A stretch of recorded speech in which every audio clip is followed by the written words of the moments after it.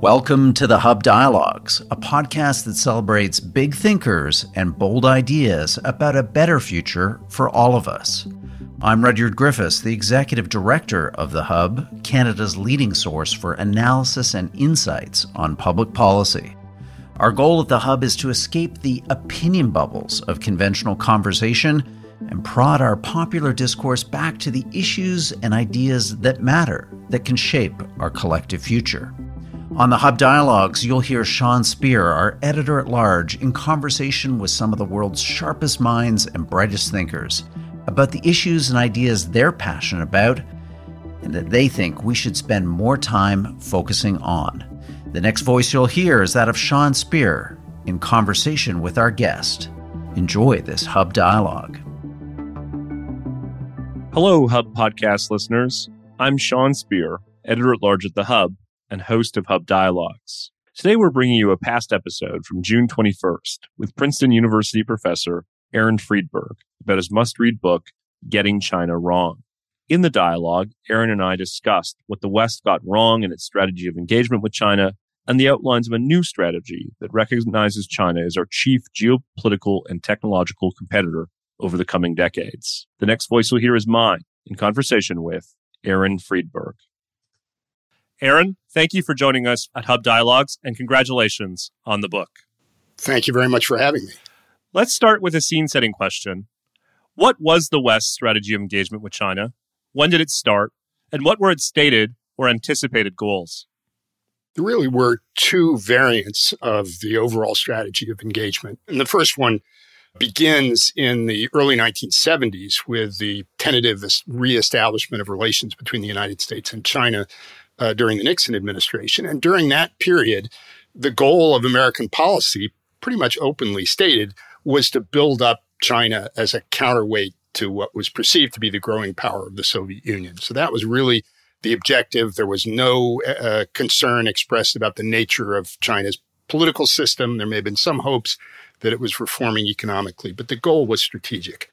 In the book, I describe what came next as Engagement 2.0, and it's a variation on what came before.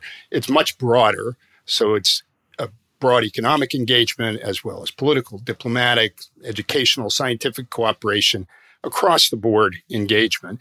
And the rationales were different. There were really three. One was to try to draw China into the existing international system, the so-called liberal international order at the end of the Cold War.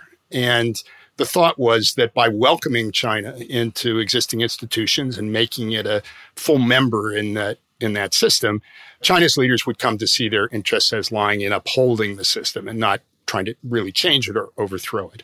The second objective, and again, this is all really begins at the end of the Cold War, so the early 1990s, was through economic engagement, through trade and investment, to set in motion forces that it was believed would lead progressively to the economic liberalization of China. So China would move over time towards a more market-based economic system that would come eventually to resemble ours, basically, or those of other advanced Western countries. And last but not least was the belief and the expectation and the hope that through engagement, especially through economic engagement, which would promote trade, which would promote growth, which would lead to the growth of the middle class in China, we would set in motion forces that would lead ultimately to the political liberalization of China, to its democratization. And that was a long-term goal, but I think it was an important part of the rationale for the strategy of Engagement 2.0. You make the case in the book that on balance, the results of this strategy have been injurious to the interests of the United States and the West more broadly.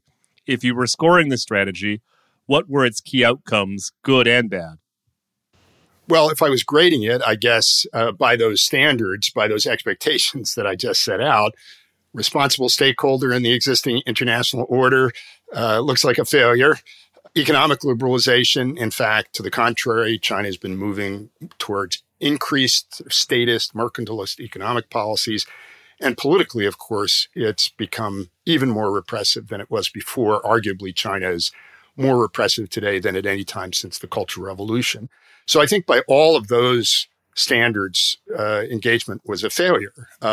People who argue otherwise would say, well, there were economic benefits from engagement. Americans got lower cost goods, and that to some degree, on some issues, at some times, China was cooperative with the United States in pursuing common goals. I think both of those are true to a degree, but not nearly to the extent that the advocates of engagement claim. A major reason for the strategy's failure is that, as you outline in the book, China anticipated our goals of engagement and developed a counter-strategy to leverage the economic, technological, and even strategic upside without conceding political change or risks to the communist regime. Peter Thiel has described this as a strategy to have perestroika without glasnost. How was the Chinese regime able to strike such an extraordinary balance that the Soviet Union ultimately couldn't? Well, one reason, and I think it's an important one, was that the Chinese leadership had the Soviet example to learn from. And they watched what happened in the Soviet Union under Gorbachev as the system unraveled and the country fell apart and the Communist Party lost power. And they were determined never to allow that to happen to them.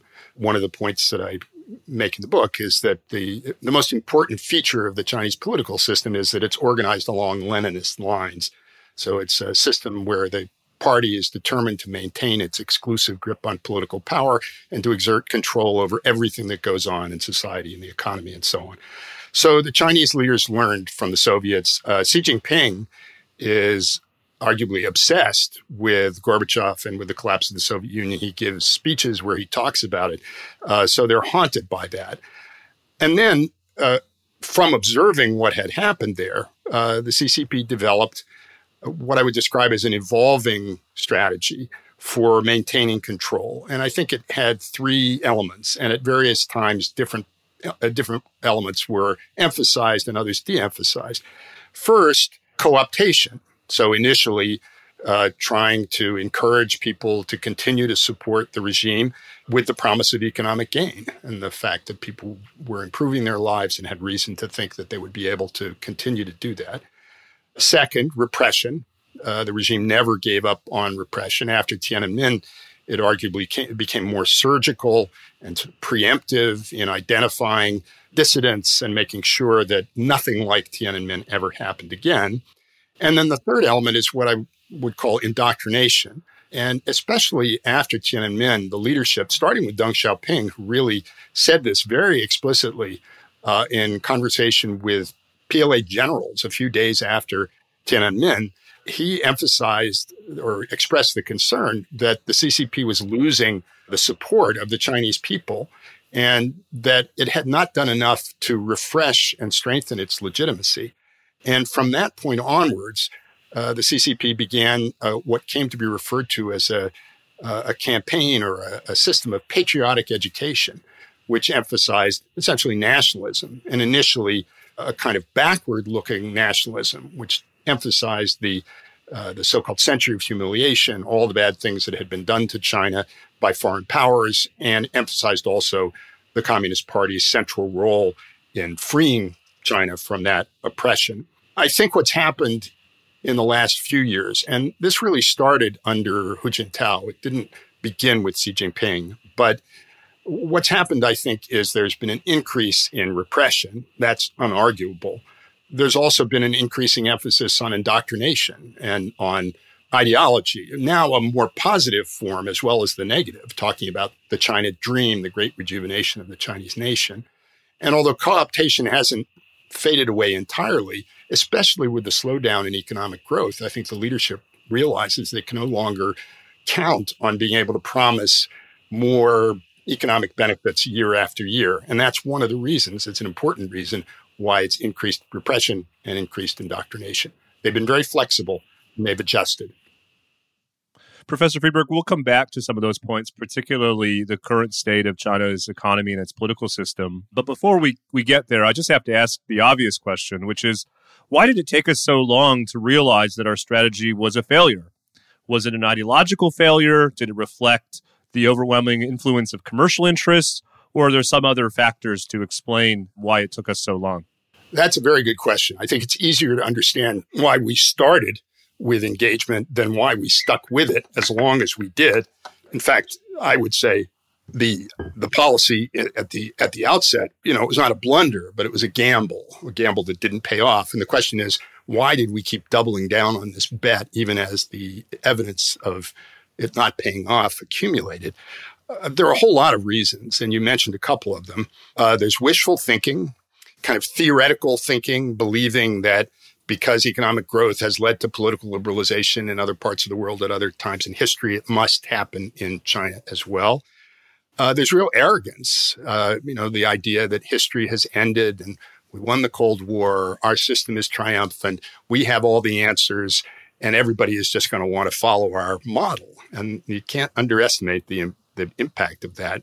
Commercial interests, definitely, and especially as time went on and more individuals and companies and economic sectors began to make money, although they also had problems, and those problems grew. They had a strong interest in keeping the relationship on an even keel and pressing the U.S. government, but also other Western governments to try to keep relations smooth so that trade and investment could continue. In the case of the United States, there's also distraction. I think U.S. policy towards China would have turned, in the direction that it has turned more recently, sooner, if not for 9/11, if not for the focus on terrorism and on the Middle East, wars in Afghanistan and Iraq. And last, a factor that can't be ruled out, but is very hard to evaluate, and that is Chinese Communist Party political warfare or influence operations, which they've waged on a vast scale, and I think arguably quite successfully in a whole array of Western countries to try to win over elites and shape perceptions and encourage people in our system and in other democratic systems to stick with the policies that they were pursuing, to persuade them that they were working, to persuade them that there was no alternative. So it's all of those things together that I think kept us locked on this course. As you mentioned, it's fair to say that several factors, including but not limited to the COVID-19 pandemic, has contributed to a growing recognition of the need for a new strategy vis-a-vis China. But this is hardly a universal view. You called strategy of engagement 2.0 a bet. There are those who continue to argue that we ought to double down on that bet. That is to say that the process of market liberalization and ongoing economic cooperation will ultimately produce political liberalization in China and a reliable global partner. What would you say to these voices? Why are they still getting it wrong? Well, I think somebody once said the definition of insanity is to keep doing the same thing over and over again, even when it doesn't work. I don't think people are insane. I just think they're misguided. I think some people still underestimate or don't understand the Chinese Communist Party. In part, at this point, it's because they aren't paying enough attention to what the CCP leaders are saying. I think if they were, they would have fewer doubts about the need to change direction. And that's different than it was in the 90s and the early 2000s, where the leadership was much lower key and much less confrontational than it has become. So they're not paying attention. I think the current thrust of what the CCP is trying to do across a range of domains has to be blocked or stymied or defeated in order for there to be any possibility of China changing direction. And I'm concerned that business as usual or making only minor adjustments in what we're doing are going to leave us weaker and give China or China's leaders the opportunity to further build up their strength, which is going to increase the danger of miscalculation on their part and confrontation and conflict down the road. So yes, I realize that some people don't accept this, but I think it's harder and harder to justify anything that resembles the policies we've been pursuing for the last 30 years. Let's talk a bit about what a course correction would look like. You've previously said, quote, "We're now running behind it," that is the U.S.-China relationship, trying to figure out exactly what we want it to look like. The book identifies some key components of a new strategy, including a degree of industrial reshoring, more stringent foreign investment restrictions in strategic areas, and something of a military buildup. Do you mind elaborating on these issues and areas that you think policymakers ought to be focused on? There really are four, and I talk about them in the book, 4 lines of effort. The first has to do with education and mobilizing support in democratic societies. And I think that's going to require our leaders to speak more candidly and more bluntly about the challenge that we face. There's still a tendency to try to soft pedal things, and maybe in the belief that we're somehow going to avoid antagonizing the CCP by not speaking more bluntly to our own people. But if we can't persuade our people that things are necessary, including things that are going to be costly, we're not going to be able to respond effectively. So that's number one. Number two, we have to do things, and I think we are starting to do things, to counterbalance the growth of China's power, in particular its military power. And this is going to require a mix of military and diplomatic efforts to try to maintain a balance of power, particularly in the so-called Indo-Pacific region, that will continue to deter China's leaders from ever using their growing strength to try to forcefully accomplish their objectives. And that is a real contest, and it's getting more difficult because China has undertaken one of the biggest and most broad-based military buildup in history over the last 30 years. And we have to do more to balance that. I think we also need to restructure our economic relationship with China to a considerable degree. And perhaps we can talk about that at greater length because it's important, but also difficult. The current economic relationship is unfavorable to us in a variety of ways. It damages our ability to maintain our technological advantages. And in various ways, it gives China leverage over democratic societies through the threat of cutting off access to their market. And we've seen in the case of Russia doing similar things, just how dangerous that can be. The last piece, borrowing a phrase that CCP theorists use, is waging discursive struggle, which really means ideological struggle.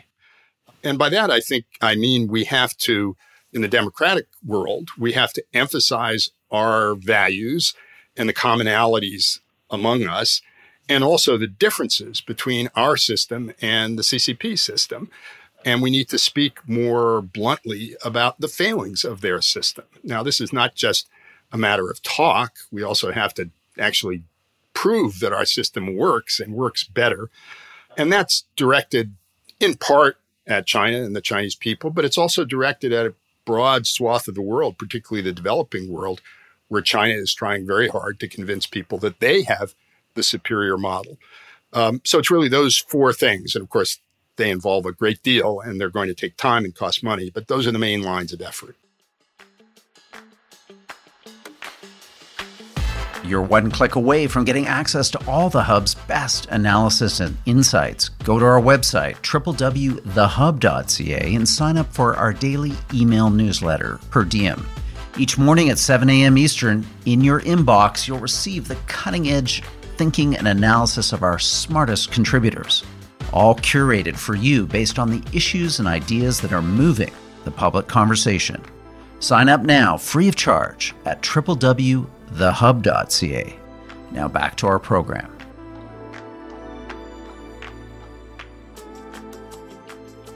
It's such a rich answer, Professor Friedberg. If I can just pick up your first and second point, that is education domestically and globally, and then preserving a balance of power globally and in the Indo-Pacific region. May I ask your thoughts about the policy of strategic ambiguity with respect to Taiwan? In recent months, President Biden has signaled a preparedness to defend Taiwan in the event of Chinese aggression.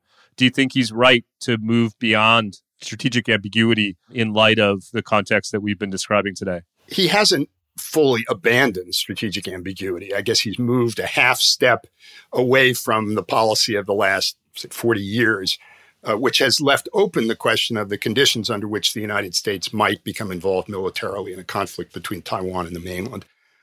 Honestly, I don't see a great deal of advantage for us in abandoning that policy. For one thing, I think the CCP leadership is convinced already that whatever we say, we're going to become involved in a conflict and come to the aid of Taiwan. So I don't think we're going to deter them more by saying that we would do that. There's also some risk of spinning them up even more than they currently are. And there's some risk also of what the economists call moral hazard. If you tell people you're going to protect them no matter what they do, sometimes they're going to do things that are reckless and dangerous. And I don't think we need to be doing that. The thing that we need to do, or the things that we need to do, are help Taiwan to strengthen its capabilities, to enable it to better defend itself, at least for a period of time, against the Chinese attack. And we and our allies also have to strengthen our capabilities to project power into the region if we choose to become involved, to be able to do that and succeed. And China's been working very hard, not only to build up an overwhelming capability that's targeted on Taiwan, but also to develop capabilities that are meant specifically to deter us from getting involved in a conflict, or they hope to defeat us if we were to do that. And that's part of the counterbalancing that I mentioned earlier. Let me take up the issue that you raised about the economic relationship between the U.S. and China in particular, and more generally, the system of globalization in which we've lived under really since the end of the Cold War. In a new essay for the Texas National Security Review, you anticipate an end to globalization and speculate on 5 post-globalization scenarios, including a partial liberal trading system that involves the United States and its key allies. Do you anticipate a process of so-called decoupling? And if so, what will be its costs and consequences? Well, I should start by saying that the system that we helped to create and maintain after the end of the Cold War, the economic system, was not a fully global system. It was a partial system that came to include most of the other democracies. So in the Western Hemisphere, Northeast Asia, and also in Western Europe, because the Soviet Union had its own bloc, and China for a long time stayed out of the global economy as well. So we had a partial liberal system, partial open economic system. Historically, open or more or less open global economic regimes have existed under one of two conditions, either when there is a so-called hegemon, a really powerful, disproportionately strong and wealthy state that's willing and able to pay the price that's necessary to keep that system open, or when you have a high degree of cooperation among like-minded states that are playing by the same rules. And I think increasingly it's become clear that we don't have either. The United States is not as dominant as it once was, and China is growing. And we certainly don't have agreement between the United States or the U.S. and the other democracies and China about the way in which the economic system is operating. That's one of the main sources of friction and tension between us now. When you don't have those conditions, what tends to happen is that a global economy will collapse and fragment. I should say that what we did after the end of the Cold War was try to build a truly global system. So we had this partial system. Cold War ends, Berlin Wall comes down, Soviet Union fragments. We'd already started engaging economically with China. Now we're going to bring Russia and the former Soviet Empire into it. This was going to be the second great age of globalization, the first one being before the First World War. And so that's what's coming to an end. And the question is, what is going to come next? And in the article, as you mentioned, I talk about a number of different possible models. I don't think it's going to fall apart entirely, where everybody's going to go to autarky and try to simply rely on themselves for everything they need. China is not wealthy and strong enough itself to become the hegemon to build a new Sino-centric economic system. I don't think we're going back. We're not going to fix things and go back in the direction that we thought we were moving. So then I think the two possibilities are economic blocs. And one possibility is that those might be organized regionally. So you might have an Asian bloc that would be largely centered on China, maybe a Western Hemisphere bloc that was largely centered on the United States, perhaps a European bloc. The other possibility is that those blocs would be organized essentially ideologically. And in the article, I talk about them as value-based blocs. And in my view, that would really mean going back to the partial liberal system that we created during the Cold War. So it's not unthinkable. It's something that we had before, and it worked quite well.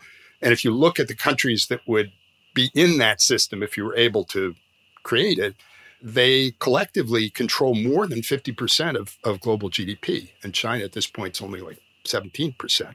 So that would be a substantial concentration of economic power.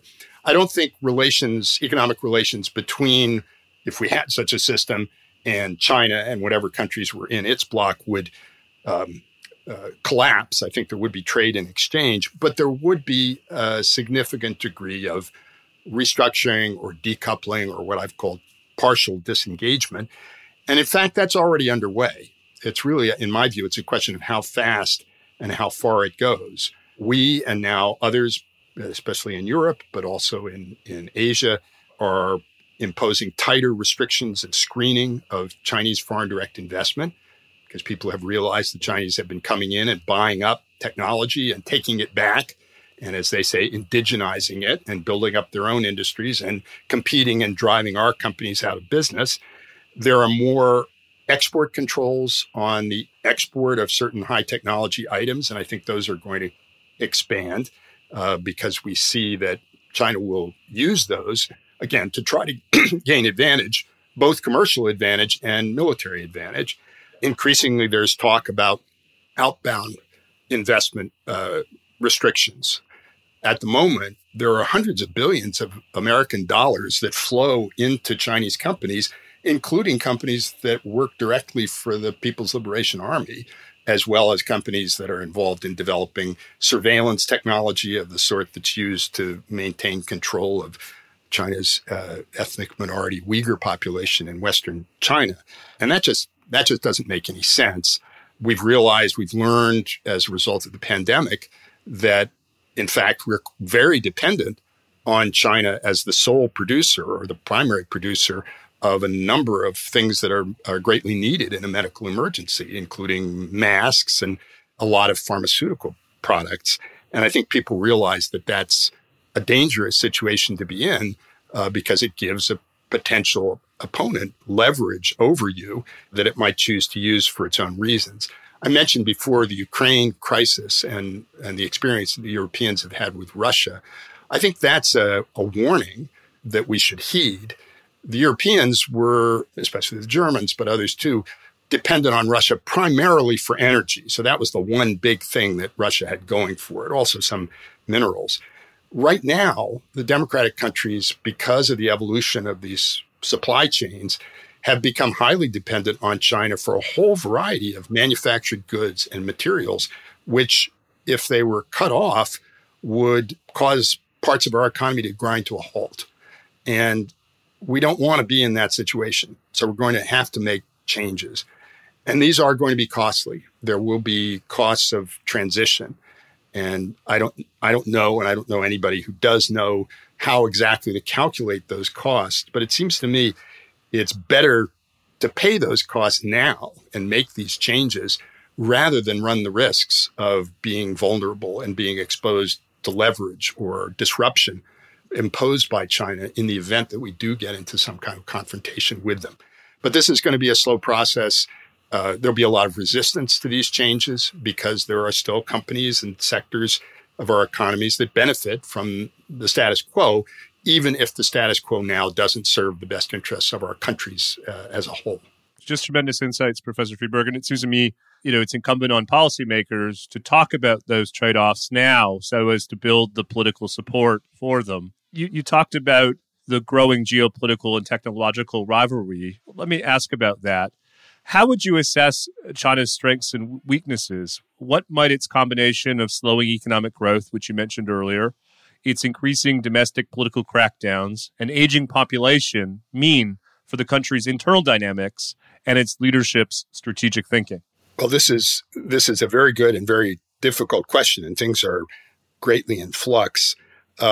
One thing, just an observation, an historical observation, and I'm not saying that there is a perfect parallel here, but in the latter stages of the Cold War, you had many people who emphasized the Soviet Union's strengths, particularly its military strength, and others who talked about its societal and economic weakness. And the two groups tended to argue with one another. And in fact, what we see in retrospect was that both were right. They were just looking at different parts of the elephant. And I think China, too, clearly has a mix of strengths and vulnerabilities. I guess I would say under the plus side for China, the first is clearly its economic mass, the result of this rapid growth. It's generated tremendous resources which have allowed China to engage in this military buildup without increasing the burden of that buildup on their economy. Their economy is growing so fast that they could grow their defense budget almost as fast without increasing the percent of GDP that went to defense. That may no longer be possible. But they have a lot of economic resources, and that's critically important. And whatever their problems are, those resources are not just going to evaporate. Their system of government has many, many disadvantages, but there is a unity of effort that's possible in a system that's not democratic and has this pyramid structure with the party controlling and monitoring everything that goes on. We talk about, sort of whole of society and whole of government. And when you have these conversations with people in Washington, people say it, and then the rest of the room, everybody rolls their eyes because they know how difficult it is to get any kind of unity of effort, even within government, let alone society as a whole, in the absence of something like a world war that really mobilizes people. So China has this unity of effort. I think they also have pretty clear objectives, and there are advantages to being a follower rather than being a leader. You know which direction you're going. You're focused on that, and you're working towards those goals. We've been sort of at a loss, I think, to define what our objectives are. At the end of the Cold War, again, we thought, well, we're going to create perpetual peace and integrated global economy, and democracy will spread. That hasn't worked. We're not exactly clear what it is we're trying to do right now. And I think China's leaders, for better or worse, are. So those are pluses, but they've got a lot of minuses. You mentioned the slowdown of economic growth, which is now very evident, and it has some probably transient causes. COVID lockdowns are obviously contributing to that, but it has deeper roots as well. And broadly speaking, I think the essence of the problem is that China's leaders have failed to devise a new model for generating economic growth. For a long time, they relied on massive investment, state-driven investment in infrastructure and residential construction and so on, and also exports. And that model has kind of lost its potential to sustain growth.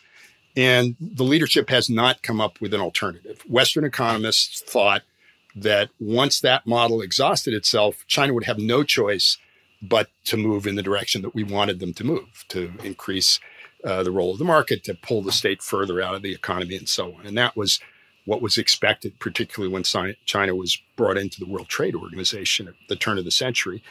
But they haven't done that. And as I argue in the book, it's because they see that as potentially weakening the party's grip on power. And what they're trying to do instead is to generate growth through massive investment in technological advances, which they hope will increase productivity, which will enable them to continue to grow even as their working age population shrinks. Just to mention quickly three other liabilities. The CCP regime has to expend enormous resources on monitoring and repressing its own people. I don't know what percentage of GDP it is, but it's not trivial. By their own account, a few years ago, their spending on domestic security exceeded their spending on their military budget.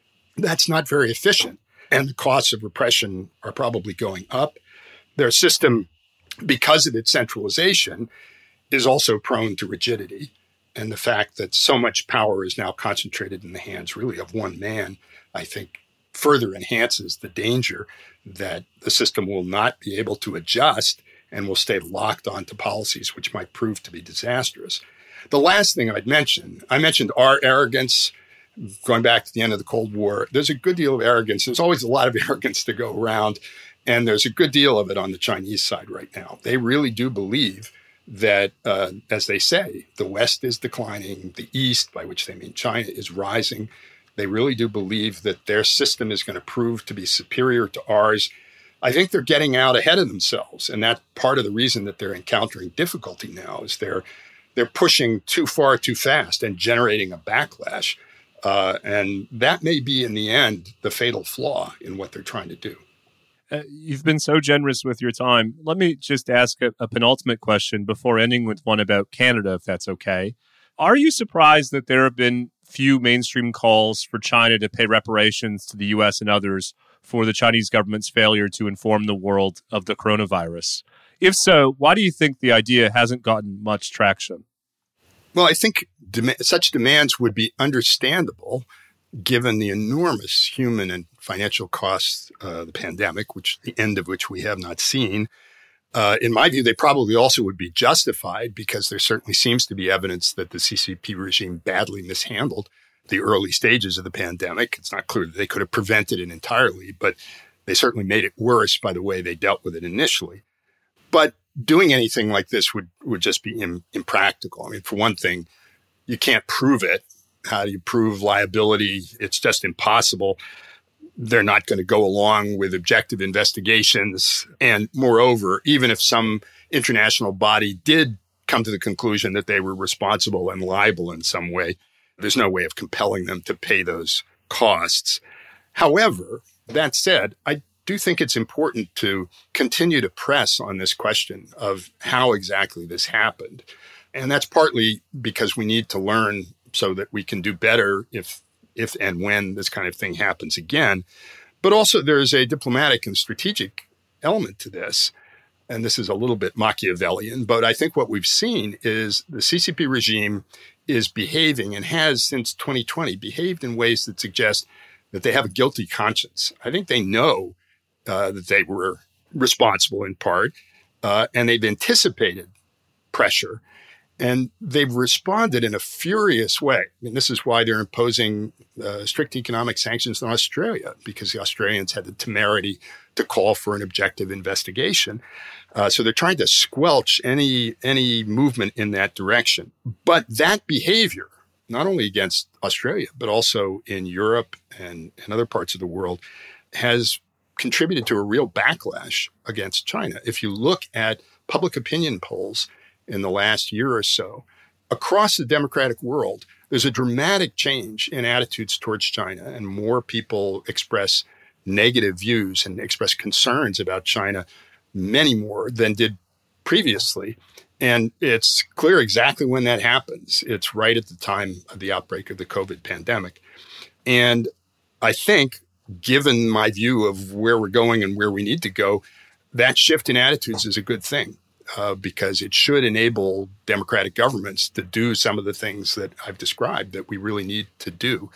So in this way, as in some others, the CCP at times is its own worst enemy. In light of where you think we're going, what's your advice for Canadian policymakers? How should Canada, the quintessential middle power, navigate this new world? Well, I think if you look back over the last 2 years, Canada has really shown, in my view, admirable determination, but also restraint in standing up to what was really extraordinary Chinese pressure. There's nothing like this against an advanced industrial country like Canada. Kidnapping of Canadian citizens, essentially, blackmailing Canada's government to try to get it to change its policy. And although I'm not an expert on Canadian politics, I have Canadian friends who describe what appears to be a process of moving towards a more realistic policy towards China, similar to the process that's been unfolding in the United States. Maybe we got a little bit of a head start, but also in Europe and in other parts of the world.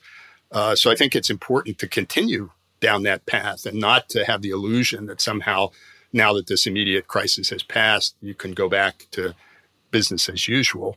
And last but not least, it's important for Canada and for the United States and for the other democracies to work closely together. Whatever our differences, whatever our aggravations with one another may be, we have a lot more in common than divides us. And I think we're on one side of an increasingly intense rivalry with authoritarian powers like Russia, but also, even more importantly, China. Benjamin Franklin is supposed to have said, we must all hang together or we will hang separately. I think that applies to the democracies. Well, for Canadian policymakers and Canadians in general who want to understand how Canadians ought to navigate this new world, I'd strongly recommend they read Professor Aaron Friedberg's new book, Getting China Wrong. Professor Friedberg, thank you so much for joining us today at Hub Dialogues. It's been an honor. Thank you very much for giving me the opportunity. Thank you for listening to this episode of the Hub Dialogues, brought to you by The Hub, Canada's leading source for analysis and insights on public policy. We hope that you enjoyed this episode. Maybe it expanded your horizons, opened your mind to some new thinking and ideas. Please don't forget to share this episode with your friends and family, subscribe wherever you get your podcasts, and leave us a rating and review. That would be greatly appreciated. I'm the Hub's Executive Director, Rudyard Griffiths. The host of today's program was Sean Speer, the Hub's Editor-at-Large. This episode was produced by Amal Attar Guzman. Our audio producers are Alex Glutch and David Matta. Thanks for listening.